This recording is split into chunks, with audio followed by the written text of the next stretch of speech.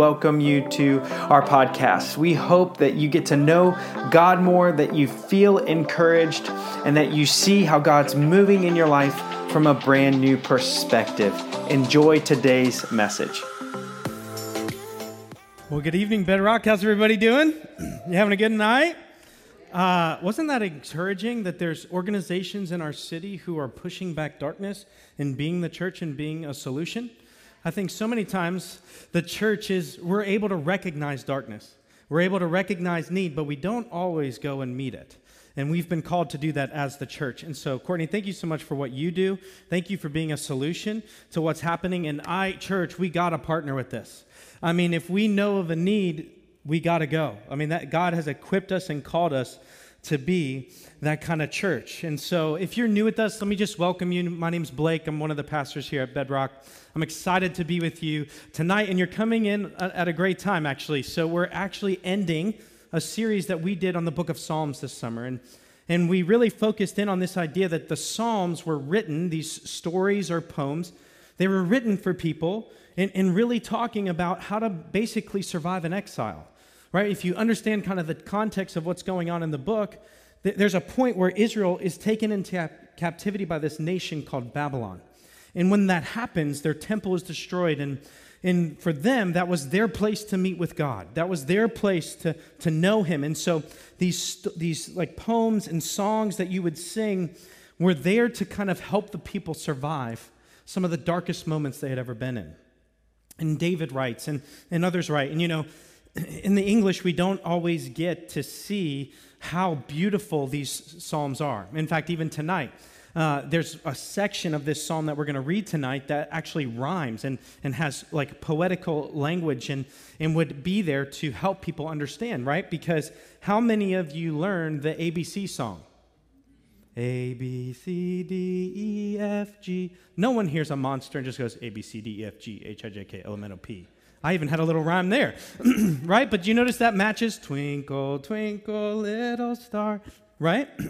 The reason why we do that, the reason why we have lullabies and songs like this is because what they do for you and I is they help us memorize. I don't know if anyone in high school or in college, that's the way you studied. I had a friend that would write songs. And he would have like certain songs that he had, but when he had to memorize, we had a lot of Greek we had to memorize in college, and so he'd have these like Greek songs, and I'd be like, are you speaking in tongues, or you're learning Greek? Okay, got it, okay. But this all helps us understand, and sometimes we miss out on that, but I really do believe that Psalms has something to say to each of us, that there's a part of our life that can connect to what's going on. And so I was thinking about this week and thinking about like this particular psalm that we're going to end on this week, and it's a psalm of praise. It's where David actually is the author of this psalm, and he's talking about praise, and he's bringing us into this moment. And I was thinking about it, and as I was reading it, I was like, you know what David is doing? This is an infomercial. That's exactly what Psalm 103 is. And I don't know, like, anyone remember OxyClean? Right? We use OxyClean. That stuff works, right? Billy Mays here, right? And he'd come out and you're like, blue shirt, black beard, here we go, right? Billy Mays is here, I believe. But I don't know about you, I like an infomercial. You guys like infomercials? Some of y'all, I know, you have every as seen on TV thing in your house, right? But the reason that they work is because I firmly believe that, like, especially Billy Mays and those guys, I think they actually really believe in the product. Like, there is an aspect that their genuineness in those commercials, like, really comes through, right? And you think about it, like, why don't you just sell it in a store? I think that because they believe in it so much, they can sell it themselves. And I know that sometimes we look at infomercials as, like, kind of sleazy or maybe disingenuous, and I don't want you to think that way. Because the point of those commercials is to really say, like, hey, this is something that works. This is something that has changed my life. This is something that I use, and I promise you, you need it too. And I wonder, not that we need to be disingenuous, but I wonder, like, if as people, we're talking about Jesus that way. I wonder if there's, like, a part of our life where we're like, He's real. He's changed my life. He's done all of these things in my life. And listen to who He is and what He does. And do you want to know Him? And so as I was thinking about this, I was like, what makes those commercials so, like, engaging? Like, anyone ever been, like, you've watched the whole infomercial, right, before, you've been 2 hours in, and you're like, I need a vacuum and a blender, and I need a juicer. And then if I get juice on my shirt, there's OxyClean. I'm good. My whole life has been solved. But here's how it worked and why it worked. See, what Billy Mays would do, he'd, get excited, he'd talk, but then what he did is he would take the product and he showed how it worked. He's like, OxyClean, you just throw this stuff in a bucket, you throw all your clothes that are stained in the bucket, and then there's no more stains, right? And then, so he showed how it worked, but then he showed that it worked, right? He said, like, look, this works, this happened.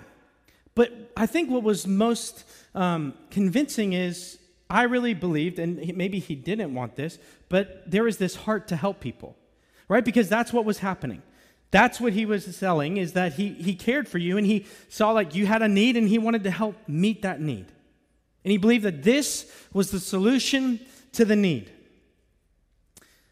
He was excited about it. There was this genuineness to who he was. He didn't open up the commercial and go, "Hi, I'm Billy Mays.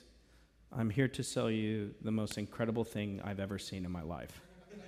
Would you like to buy?" I'd be like, "I'd like to turn you off." Right? Like, this is boring. And as we go into Psalm 103, this psalm of praise, I really believe that David's genuineness to what the Lord has done in his life is palpable. We see it. We see this moment where David is praising God. And remember, there are times in David's life where he did not have a lot to praise about. Right? Because David is the boy who killed a giant with a sling and a stone, who was told he would be king. But when he was told he would be king, Saul, the king at the time, began to hunt David, wanted to kill David. And there's times in David's life where David finds himself in caves, hiding from the king, because he's going to try to get him and to murder him. And how many of you would, let's be honest, like, I don't know if this would be me, be praising in a cave the Lord who I felt maybe would have abandoned me. Like, hey, you told me I was going to be king. Why am I in a cave? Why am I in this moment? But what you realize is, and what you see is in the strength and the beauty of what God did in David's life, is that praise always triumphs circumstance. Always. And we talked about last week, there's always something to give praise to. There's always something to give worship to and thanks to. And so David opens up this psalm, and that it doesn't quite come through in the text. Like, I don't know about you, but when you read your Bible, I don't know if it's like very somber but this is real people. These are real people writing real words, inspired by the Holy Spirit for generations of people to come. And so when I see an exclamation point, not that you need to scream at the top of your lungs in these moments, but they mean something. They're excited about it. And so David, if you have a Bible with you, let's start in Psalm 103. If you don't have a Bible with you, don't worry. We have free ones in the back, or you can download it on your device, or the words are always on the screen for you. But listen to what David says, how he begins this psalm. "Bless the Lord, O my soul." How many of you have heard that in songs? How many of you have heard that all over the place? "Bless the Lord, O my soul, and all that is within me. Bless the Lord, O my soul, and forget not all his benefits." Notice what he says. He says, literally, bless God 3 times in 2 verses, right? Bless the Lord with all my soul, bless his holy name, and then again, bless the Lord with all of my soul. Obviously, David is excited. How many of you, when you get excited, you repeat yourself? Right? You go like, "Oh, this is so exciting," and you just say the same thing 5 times. David's excited. David can't wait to tell you about how good God is. And I'll just tell you, when we see words repeated, especially very closely in Scripture, God's trying to tell us something. God's going, hey, bless the Lord, bless him in all of these places, in all of these circumstances. And let me just tell you, there are parts of David's life where I would say, why are you blessing the Lord? I know that in Scripture, we're told to do that, but you guys ever get confused with Scripture where sometimes it says something, you're like, I don't quite get how we're supposed to do that. Like to love my enemy? To turn the other cheek? To forgive as I've been forgiven? This sounds real hard. Well, doesn't God always call us to things that are harder than us so that we have to rely on him? Maybe God called us to do hard things that seem so outside of a normal human experience because that right there tells us we need him. Like to even love like God loves, we need him to help us love. And so David opens the psalm and he says, "Bless the Lord, O my soul." That word bless literally means, it's this word barak in the Hebrew, which means literally to take a kneel, to kneel before something. But what it also means is that with every ounce of you, you're to do this. That word soul there includes the entire person.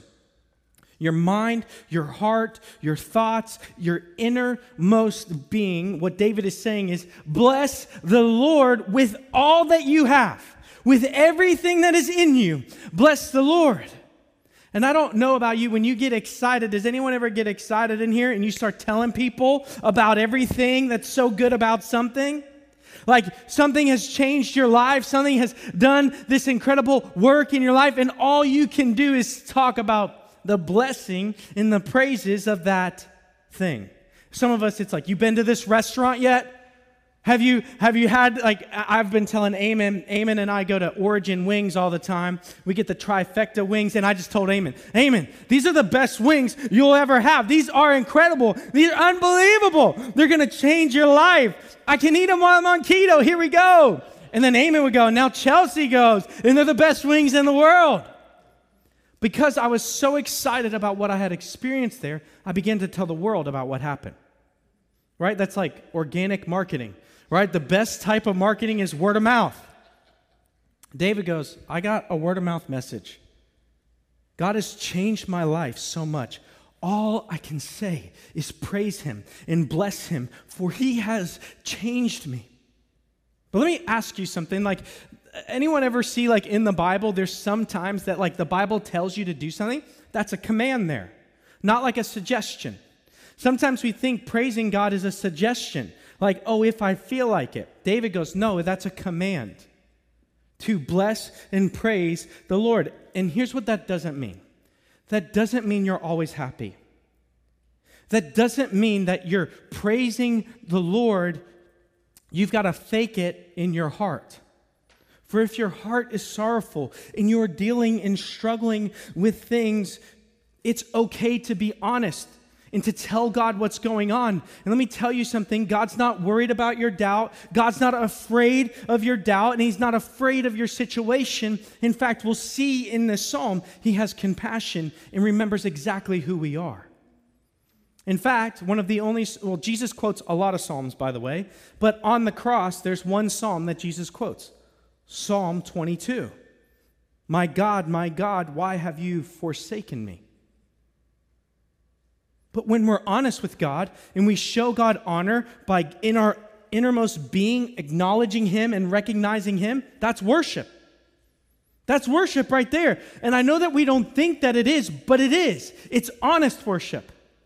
I am struggling and suffering in my soul. I don't understand all of these things. And so, God, I'm still going to turn to you. And I'm still going to honor you. And I'm still going to bless you with all that I am, even though I feel like I am dying. God doesn't need fake praise. So just be honest. Oh, did you guys hear that? Isn't that good? You know what? We always want to be that's my son, Jude, actually. I can tell by his laugh. He probably bit a kid. Okay. And so, I'm not kidding. Yeah, that's a pastor's son's a biter. But listen, church, whenever if we ever move to another building, which I'm sure that we will, or we ever go, I never want to block that out. I never want to block out those things. Like some people are like, oh man, those kids are loud. Good. I hope they're loud, and I hope they get louder, and I hope they're worshiping and praising Jesus, and I hope the praise of little ones will inspire some older ones. So church, we're going to love that. Good job, Jude. All right. We planned that for weeks. Okay, he's 3. So what happens in this moment is that how do you actually bless the Lord? Like, what does that actually look like? We have these commands to do it, but what does that actually look like? With every single part of you, what does it mean to bless the Lord? And here's what it means. The very first point of this message, like, how do you bless the Lord? You shout it.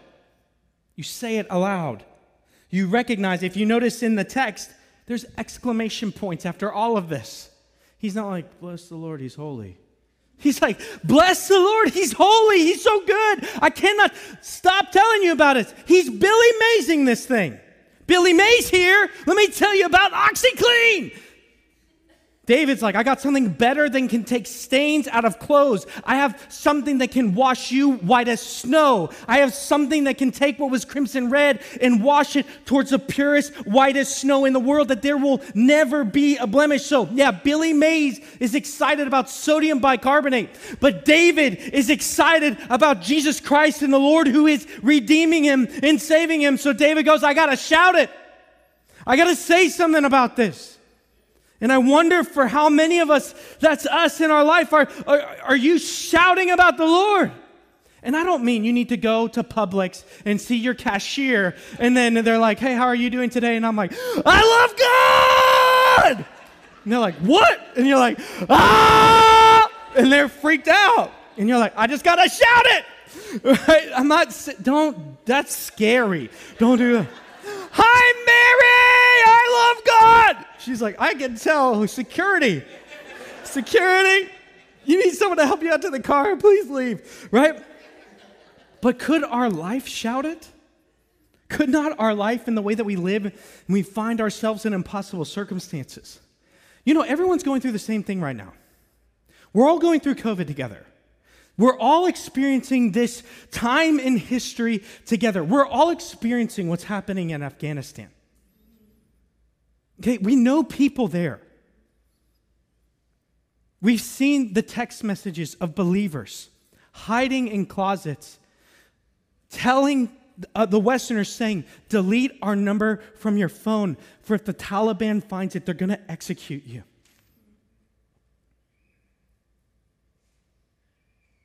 I know that that's a hard thing to think about, that they're hiding. I watched videos this week of parents handing their babies over a gate to try to get their children on planes to leave the country, not knowing where their children would go, but believing that it would be better than there. And we go like, where's the praise in this? Like, where is God in all of this? Where is this happening? And I'll tell you this, it's not the failure of God, for God will redeem all things. And I don't know how it's all going to work, but I have to believe in who he is, not just what he does. And I'm going to believe and trust that the Lord is going to work the miraculous. But the church needs to begin to pray. The church needs to begin to seek reconciliation. We were built for moments like this. God has not been silent. He built a church with a message to tell the world. And I'm just going to promise you, Bedrock, our church, we as a church are going to do everything we can to help out in any way that we can. But see, praise circumvents or circumcedes circumstance. There's always something to praise about. And so you shout it. You not only shout it, but you serve God. What better way for us to say that we bless the Lord with all of our soul than to give our time, our talent, and our effort? And serving him doesn't just have to be here and being a greeter or anything like that, although we would invite you to. It can be just saying a word of encouragement. It can be at the grocery store helping someone carry their groceries out. You could just take your neighbor's trash can up. It doesn't have to be miraculous. God doesn't need miraculous works. He needs ordinary things, and he'll do the miraculous with it. And so church, let's just be the church. And not only do we need to tell and shout about this, but we just got to tell others. Like, listen, church, if God's changed your life, why wouldn't you tell the world about it? I mean, some of y'all, like, you go to a restaurant and it's the only thing you can talk about. This changed my life. But sometimes we get this is a little bit too hard to talk about this. But I don't know about you, but I'm not worried if I meet a vegan when I tell them I went to a barbecue restaurant and it changed my life. I'm not like, did I offend you? Oh, I'm so sorry. You don't eat meat. Okay, I'm sorry. I'll never talk about it again. We're not worried about that. So why are we worried all the time? Not cramming Jesus down people's throats, but telling people about what Jesus has done in us. The greatest kind of tool that you have to reach the world is the story that God's given you. And so let me ask you, how is your story reflecting his story? It tells a message, right? The life we live tells the message. St. Francis of Assisi said this: share the gospel always, and when necessary, use words.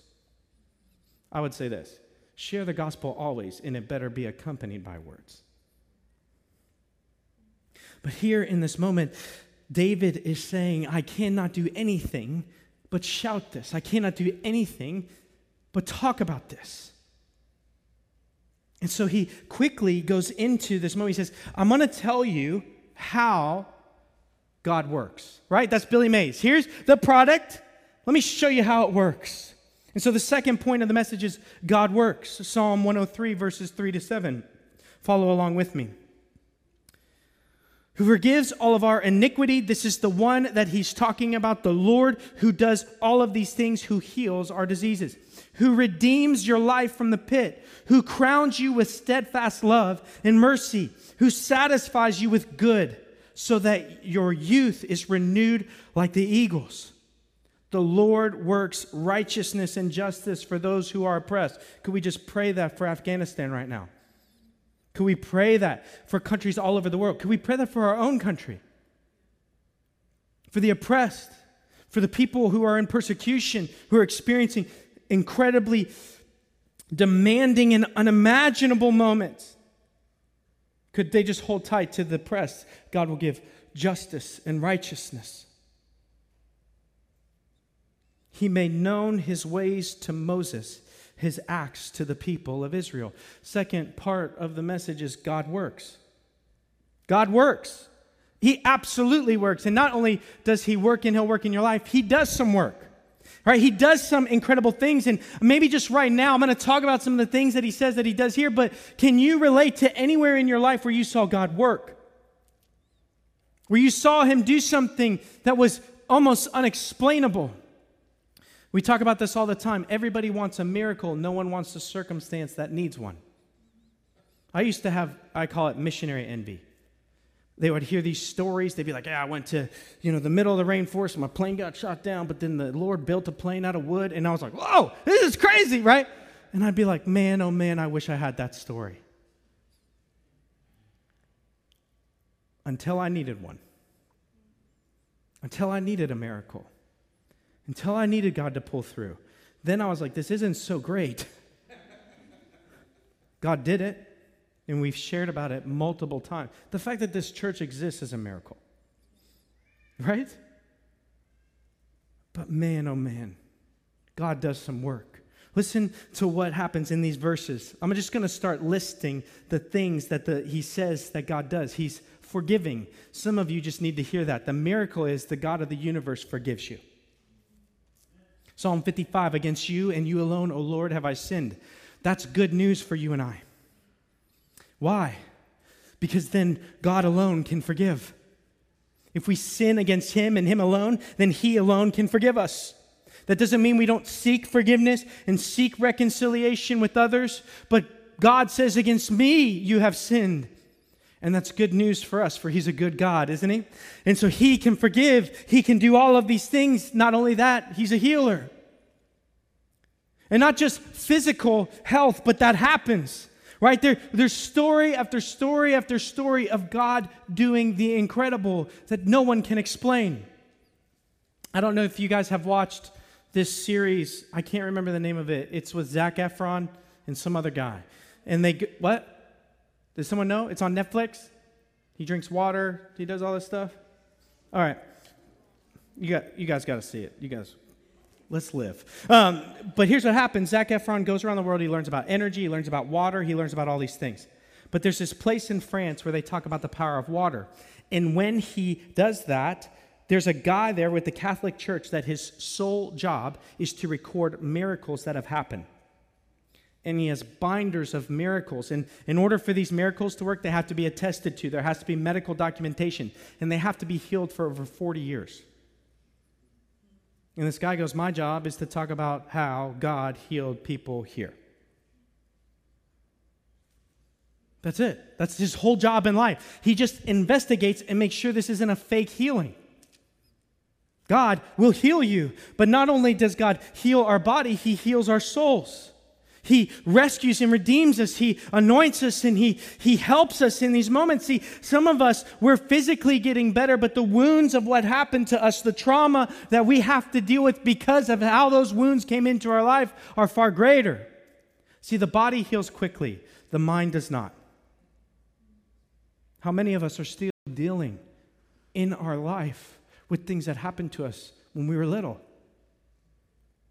There's no shame in that. But do you believe he's the healer? Do you believe that he can do these things? And David says, I believe that. Not only does he heal, he redeems. Redeems is to make something new and to make it right, something broken and to make it right. He redeems it. He brings it back to its original purpose.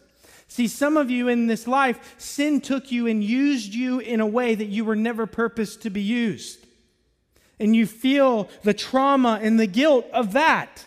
And God says, but I'm a redeemer, and I will restore you to your original purpose. I'll restore you to how I created you and what I created you to be. And no longer do you need to be called by those names, but you need to be called my son or daughter. He redeems. He preserves our lives, right? He won't let death get us. He gives us love and mercy, and that's incredible. Grace is this: we get gifts that we don't deserve. Mercy is we don't get what we do deserve.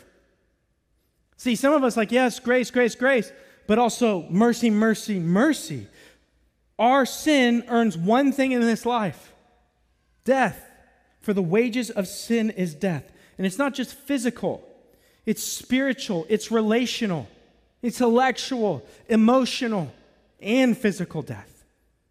We've done this before. We can go back sometime and I'll show you how all of those things transpired in the garden. They died. In many ways, physical death just came a lot later. So God not only gives us love and mercy, but he blesses us physically and spiritually. So why can we bless God? Because he blesses us. Why can we love God? Because he first loved us. Our blessing God is simply us reciprocating what's happened. That's it. You're reciprocating to God. I have been blessed by you, and I want to bless and honor you. And so I don't need a circumstance to be right for me to reciprocate. How about this? In verse 6, the Lord works righteousness and justice for all who are oppressed. Maybe you just need to hear that God sees you. He sees you. He knows you. He sees what you're going through right now. And believe me, he will not be slow to do what is right. He treats us well, and he shows us who he is. That's one of the greatest gifts that God has given us. Through his work, we see who he is. In fact, we were thinking about this week because we had a moment like this. Our kids are going to a brand new school. They're going to Sarasota Christian, and God provided for that in miraculous ways, where we've been scholarshiped and all of these things, and God did a work. But Piper, my oldest, when we told her, hey, you're going to be changing schools, you're going to be going back to Sarasota Christian next year, she asked me something. See, because sometimes what God does doesn't seem good, because we only look at what God does and not his heart. And so what Piper said to us, I'm not ragging on Piper, she, in her life, was processing things the best that she could. And she said, why are we going back there now? Why are we changing again? You just are doing this because it's easier on you. But because I knew my heart, I did not fill with anger, nor Kelsey. Kelsey looked at Piper and said, no, let me explain to you my heart as to why we're doing this. There's some things going on in the world. There's some things being taught in the world. There's some things happening in the world that we want to protect you from, that we want to make sure that you're in this safe place. We want to, right now, because we're going to train them to go take the world and go after it. I believe in that fully, but we got to get them a firm foundation. So we're protecting them. So I did not, and we did not put them in this school because it's more convenient for us. Because guess what? Parents all know this. How bad is drop-off? It's the worst thing ever.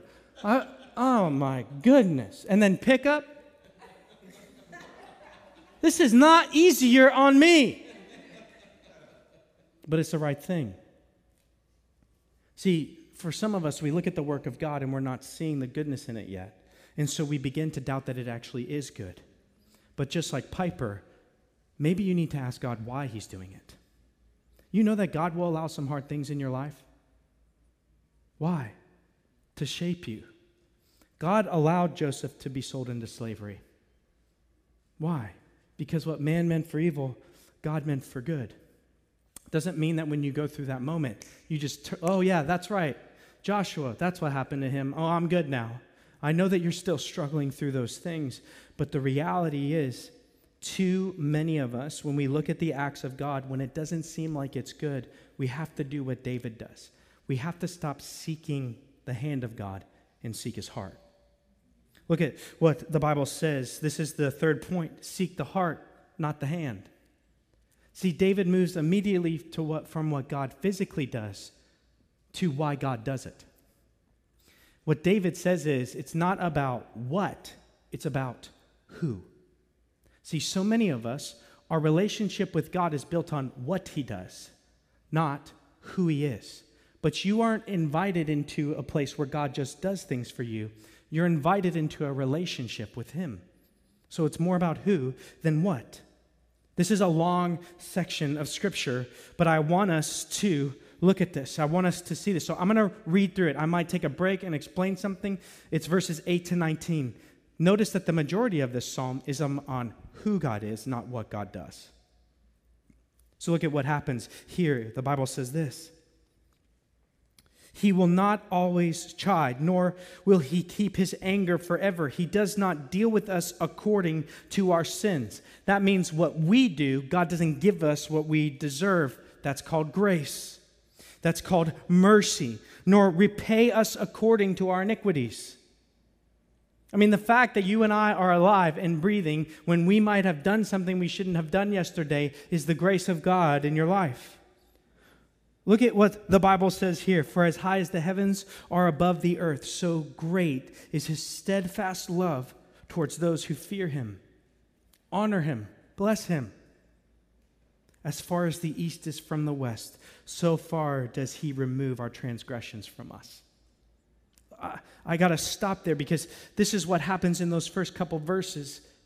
He says, look, God is compassionate.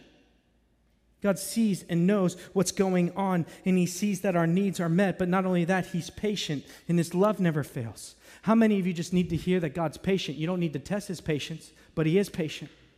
Some of you feel like you just might be too far gone and that God can't do anything. Thank God he's infinitely patient. That he hasn't given up on you. That he sees you, and he knows exactly what's going on, and he doesn't give up on you, so don't give up on him. See, some of us give up on God because we believe God gave up on us. But there's never a cause too great for God. And God is not going to give up on you. So he's patient. His love never fails. God is not this guy. This is what the Bible says. God is not this guy in heaven looking for an opportunity to strike you down and to discipline you. Some of us live out of a fear of God, not out of a blessing or praise, but we're afraid that God's going to kill us. We're afraid that God's going to come against us. We're afraid of all of these things, and a healthy fear is okay, because I'd rather take a healthy fear to keep you from doing something you shouldn't do than just a pure, holy, righteous reason why not to. I know a lot of guys who have like things on their browsers and things on their phone, and now girls, guys, I'm just going to tell you, 1 in 3 new pornography viewers is female. This isn't just a male problem anymore. And they say, I don't know if God's really happy with me, because the reason I don't go on those sites is because if I did, an email's sent to somebody and they'll know. And I just don't feel good about it. I said, feel good that you're not walking in it. Feel good that even if it's for not the holiest of reasons, you're still staying away from what you shouldn't be doing. And it's not that God goes, just don't do this. See, God knows what it will do to you. That's why God forbids things. It's not preference for God. He knows the result of these things. And so God says, no, because I know the result. And that's why knowing the heart of God is so important rather than what he does, because some of us view God as this cosmic killjoy. Why won't you just let me have fun? And God goes, because I know what that fun does. And it's fun for a minute. Guys, sinning is fun. That's why we do it. Sinning is fun. It's appealing. You're like, I've never heard a pastor talk about that. That's why it pulls us in so much. It's what sin does to us after that is unappealing. It's unappealing. What it does to us is unappealing. And I have firsthand experience of this. Before I was married, I had sex. I'm married. We have 4 kids. We've obviously done that too. Some are like, how do kids have? I don't know. Let me just tell you something. It's basically all the same except the feeling after. I'm just honest. And let me just tell you, the feeling that you feel after will ruin the other part of it completely. And so if there's a young person in the room right now that maybe you're on the edge of this, and you say, I don't need you to be super religious, Pastor. I'm not. I'm just warning you and telling you that I am a person who's lived through that mistake, and I know what it feels like, and I know what it does to you, and I know the regret that I have, and I know the baggage that it's put in my life, and I don't want that in your life. So it's not about religion. It's about relationship and what God wants to protect in you. So this is just like me saying, like, hey, God is not just this mean person up in heaven looking to punish you. He's a Father in heaven who's looking to protect you. Instead of, we talk about this all the time. Maybe the reason that God says no is not to take your freedom away, but to preserve your freedom for the future. My kids, they're not allowed to go outside the backyard. We have a fence. Is that because I'm a bad dad and I don't like freedom? No, I like freedom so much I want to preserve it. Right? Because if my kids run to the front yard and it's a bad day, and I look at and they go, Dad, why are you constraining me? Dad, I just want to go to the front yard and play with my friends in the street. If I would be a terrible dad if I was like, you know what, I don't want to kill your joy. Go for it. I just want to be a cool dad. I don't want to be a cool dad. I want to be a good dad. And so sometimes I will say no in the moment, but I hope that my kids will eventually see my heart and go, that's why Dad said no. How many of us, older adults, I'm 35 now, I turned 35 on Wednesday, how many of us find ourselves saying things to our kids that our parents did? Like, parents said something to you like, hey, if you do this, this will happen, or right? Like, my mom always used to say, we are kind, intelligent, and loving people. And I always be like, roll my eyes, like, okay, Mom. But then I realized she was trying to birth something in me so that when I got older, that's who I'd be. And so I say that same thing to my kids. And they're like, this is weird, Dad. It's not weird. I'm trying to speak truth into your life. I'm trying to see something incredible in your life. So maybe just you need to hear that. God's not up in heaven looking to punish you. He's not up there with a club waiting. Like it's like not whack-a-mole. He's just waiting for you to sin so he can just hammer you down. He's more of a father who looks and watches and sees when you're about to fall, and when you fall, he picks you up. And when you can't walk, he carries you. That's who he is. And so whatever you're dealing with right now that you just don't understand what God is doing, you got to ask yourself, is this the result of me walking in something I shouldn't? Or is God have a better work in this and I need to have faith and trust? Because it's not about what, it's about who. And so the Bible breaks this, you want to know how much God loves you? Into 2 analogies. Right, we just heard them. The first one is, God loves you so much as the earth is to the heavens.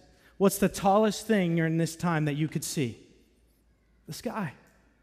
And so what the psalmist says, you want to know how much God loves you? Like the earth to the heavens. That's how much God loves you. It's unfathomable to you. You cannot understand it. What this says to us is the intensity of God's love for us. He intensely, beautifully loves you and I. It's big love. In fact, my kids and I, you always say to people, I love you to the moon and back. Kids they're like, the moon? I've never been there. I don't know how far away that is. So my kids started telling me the furthest place they'd ever traveled for a long time was to Ohio. And I'd say, I love you so much. And they say, Dad, you know how much I love you? To Ohio and back. And you're like, that's not very much. But anyway, you're like, what? But you know what? To them, that was the sky. That was the furthest place. That was the best way that they could express how much they loved us. Scout's a Pee-wee, right? She's our third. She's little. She goes, Dad, I love you this much. I'm like, well, it's like 3 feet, okay? But, but to her, that's the biggest she's got.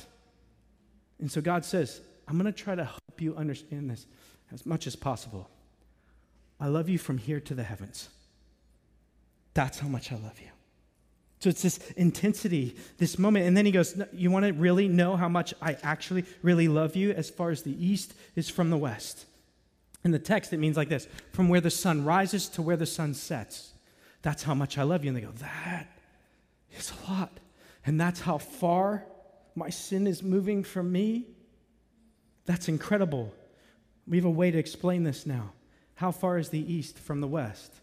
If we start and go east, well, that's north and south, but east and west, what are we doing?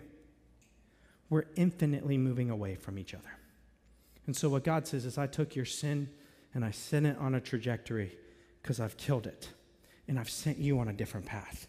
And the further and longer you go, the further you're away from that thing. And what some of us in here need to realize is God loves you so much, he puts you on a different path. You don't need your memories to take you back. There's times that you just need to remember that I am infinitely removed from my guilt and my shame and my fear and my anger, and I don't have to turn back and look at it. So Paul says in Philippians, right? I now no longer remember what is behind me, but I have turned and pressed forward to what is ahead of me. Or listen to Micah. Micah chapter 7, verse 19. This is what it says. You will again have compassion on us. Micah's talking to the Lord. You will tread on our sins underfoot. You will trample them. You will annihilate them. And it says this, and hurl all of our iniquities into the depths of the sea. You will put everything under your foot. You will annihilate everything that was here to kill us and here to destroy us, and you will take it up and you will throw it into the sea, and it will be infinitely removed from me. And some of us in this room need to start believing that. And that's why David goes, there's always a reason to bless the Lord. Because even when I feel like I'm in hell, I know that I'm not really here, and I know that he's doing a good work, and I know what it seems like it is killing me, God may use to preserve me, and I know that the guilt and the shame that I feel, God is infinitely moving me away. So with all of me, I bless you, for you have changed me. But then finally, the last part of these verses, the Bible goes into this story about how God understands us. Verse 14, look at what it says. 13. As a father shows compassion to his children, so the Lord shows compassion to those who fear him. For he knows our frame. What he means is he knows our makeup. He knows what we go through. For he knows our frame. He remembers that we are dust. You're like, oh, what does that mean? As for man, his days are like grass. He flourishes like a flower of the field, for the wind passes over it, and it is gone, and it places in its place knows it no more. But the steadfast love of the Lord is from everlasting to everlasting on those who fear him, and his righteousness to children's children. That means generations. The Lord has established his throne in the heavens, and his kingdom rules over all. This is what he means there. He is saying that not only is it removed, but God is infinitely understanding of us. He infinitely knows. Some of us think like, God, you just don't know and see. Hebrews fixes this for us, for we have a great high priest who has been tempted in every way that we have been tempted. And he is what? Jesus, our advocate to the Father. The Bible remembers, he remembers that you and I were made from the dust. You're like, well, I'm an evolutionist. Well, it's kind of close, right? Like it was a puddle, maybe mud, right? We believe in creation here, but here we go. He remembers where you and I came from. And here's how this relates. That same boy that you heard laughing a few moments ago has had one of the worst weeks of going to bed we have ever experienced. He's learned how to jump out of his crib like a pole vaulter. He's like, whoa, he's out. Okay, it takes like a second. In fact, like the other night, Kelsey's like, good night, Jude. Okay, we'll see you later. And she goes to shut his door. And by the time she's shutting his door, he's like, boom, and he's out. He's gone. We're like, what? How does this happen? And literally, we have had to put him to bed nearly 13 times in one night. And you're like, whoa, that's awful. I know. Pray for your pastor. And so Kelsey put out this poll that said, like, hey, we're having a problem.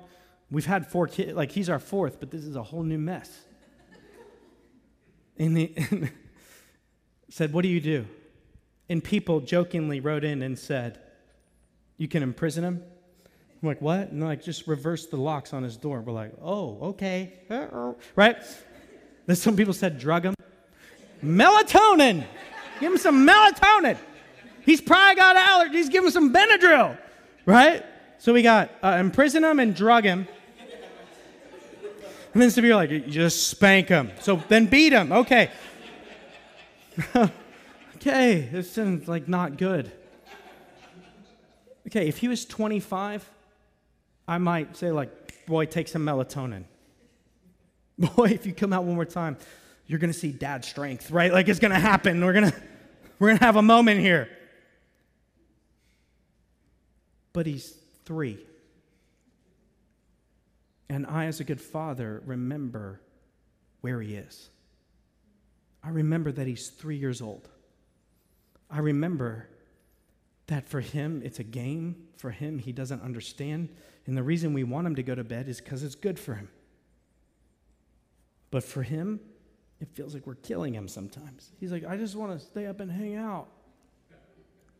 But we remember who he is and where he is in life. And so we have grace. And so we literally take him by the hand, walk him back into bed, and he's crying. I didn't even have to work out this week. I've bicep curled this kid so many times just getting him in the crib. My arms are sore. But because I remember where he is, my grace and mercy flows. God remembers where you are. And his grace and mercy flows. So it's not about what God does, although God does some incredible things. It's really about who he is. And when we can't understand what God is doing, we have to seek his heart, not his hand. We have to see what he does. And then finally, as we end this psalm, David does what every other infomercial does. He invites. Look at what the psalm says in verse 20 to 22. Bless the Lord, O you his angels, you mighty ones who do his word, obeying the voice of his word. Bless the Lord, all his hosts, his ministers who do his will. Bless the Lord, all his works in all places of his dominion. And then he ends it like he started it. Bless the Lord, oh my soul, every part of me. And so what David does in this psalm is he goes, you got to give God all you got. You got to praise him with all you got. And that matters even more when it gets bad. And when it gets bad, you got to remember his good works. You got to remember the things that he does. But when you're not understanding what he's doing, you have to remember his heart. Some of you just need to remember that God loves you. Right now, you're going through hell right now in your life. You don't understand any of it. And all you need to hear right now is God loves you. That's it. He loves you. And then he says, and because of this, I'm going to invite the entire world to praise the Lord. I'm going to invite the entire world to bless the Lord, to honor him and give him praise, for he is good and he is kind and gracious. So with every part of his soul, of every aspect of creation, David says, praise him. Praise him. Everything, angels, workers, pastors, ministers, people, my own soul, praise him. because there's nothing not to praise about him. And what you realize is when you praise, you're free. You're free. Some of us just need to sing praise to the problem. Some of us need to remind our problem who God is. Right? Some of us in here are just feeling our past all of the time. The enemy is just bringing it up, pulling it up. And you just thinking about it and obsessing about it is like pulling hell into your life, like just pulling it up. And see, when the enemy begins to remind you of what you've done, and he begins to remind you of your past, you may have heard this, you just tell him his future. You want to talk about my past? You want to talk about what's happened to me? Let me tell you where you're going. Let me tell you what's going to be happening.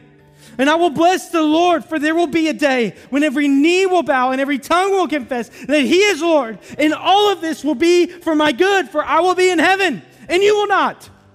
So give me your best. Remind me of everything. I'll let you know your future. And what you realize is when you resist the devil through the power of God, he will flee from you. So what's the invitation? There's really just two. How do you bless the Lord and recognize who he is?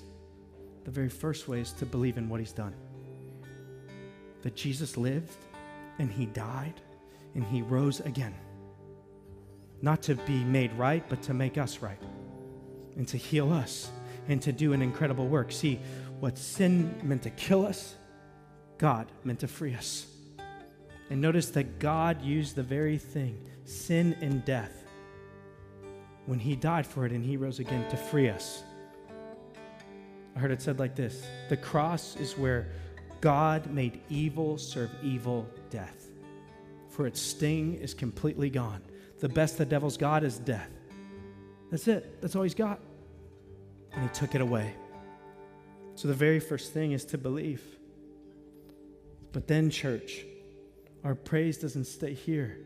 It's meant to go out to the world. And just like David said, shout it.